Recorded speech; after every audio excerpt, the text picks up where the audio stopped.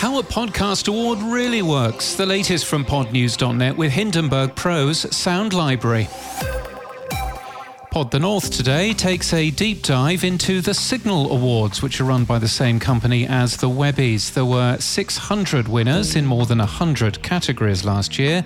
The story says that the judging process is opaque and that the 177 judges were not compensated for their time.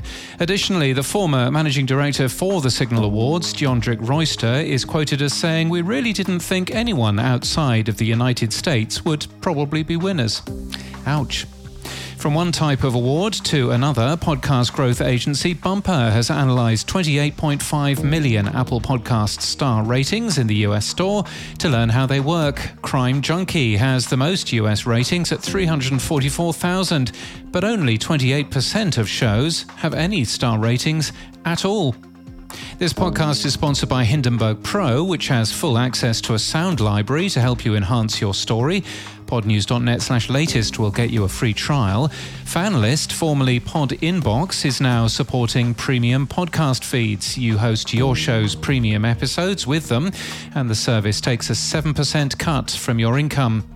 Digiday reports how podcast networks are using AI tools for their ad sales. Happy one-year anniversary to the 604 Podcast Network, which is celebrating with the launch of a number of new shows. Spectral Podcasting is an AI-powered editing service.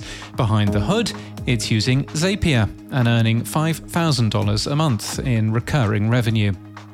And podcaster and host of the 48 Days podcast, Dan Miller, has died of pancreatic cancer. He was 76. He released his last podcast episode after 17 years in December. Podcast Movement's Jared Easley said his love for his family, business and relationships was inspiring, to say the least.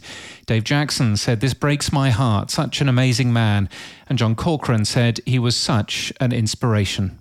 We'll see you tomorrow. I've been given the gift of being able to think and reflect. I mean, I'm having amazing conversations with Joanne, my wife, my kids, my grandkids. I mean, we're celebrating now rather than after I'm gone.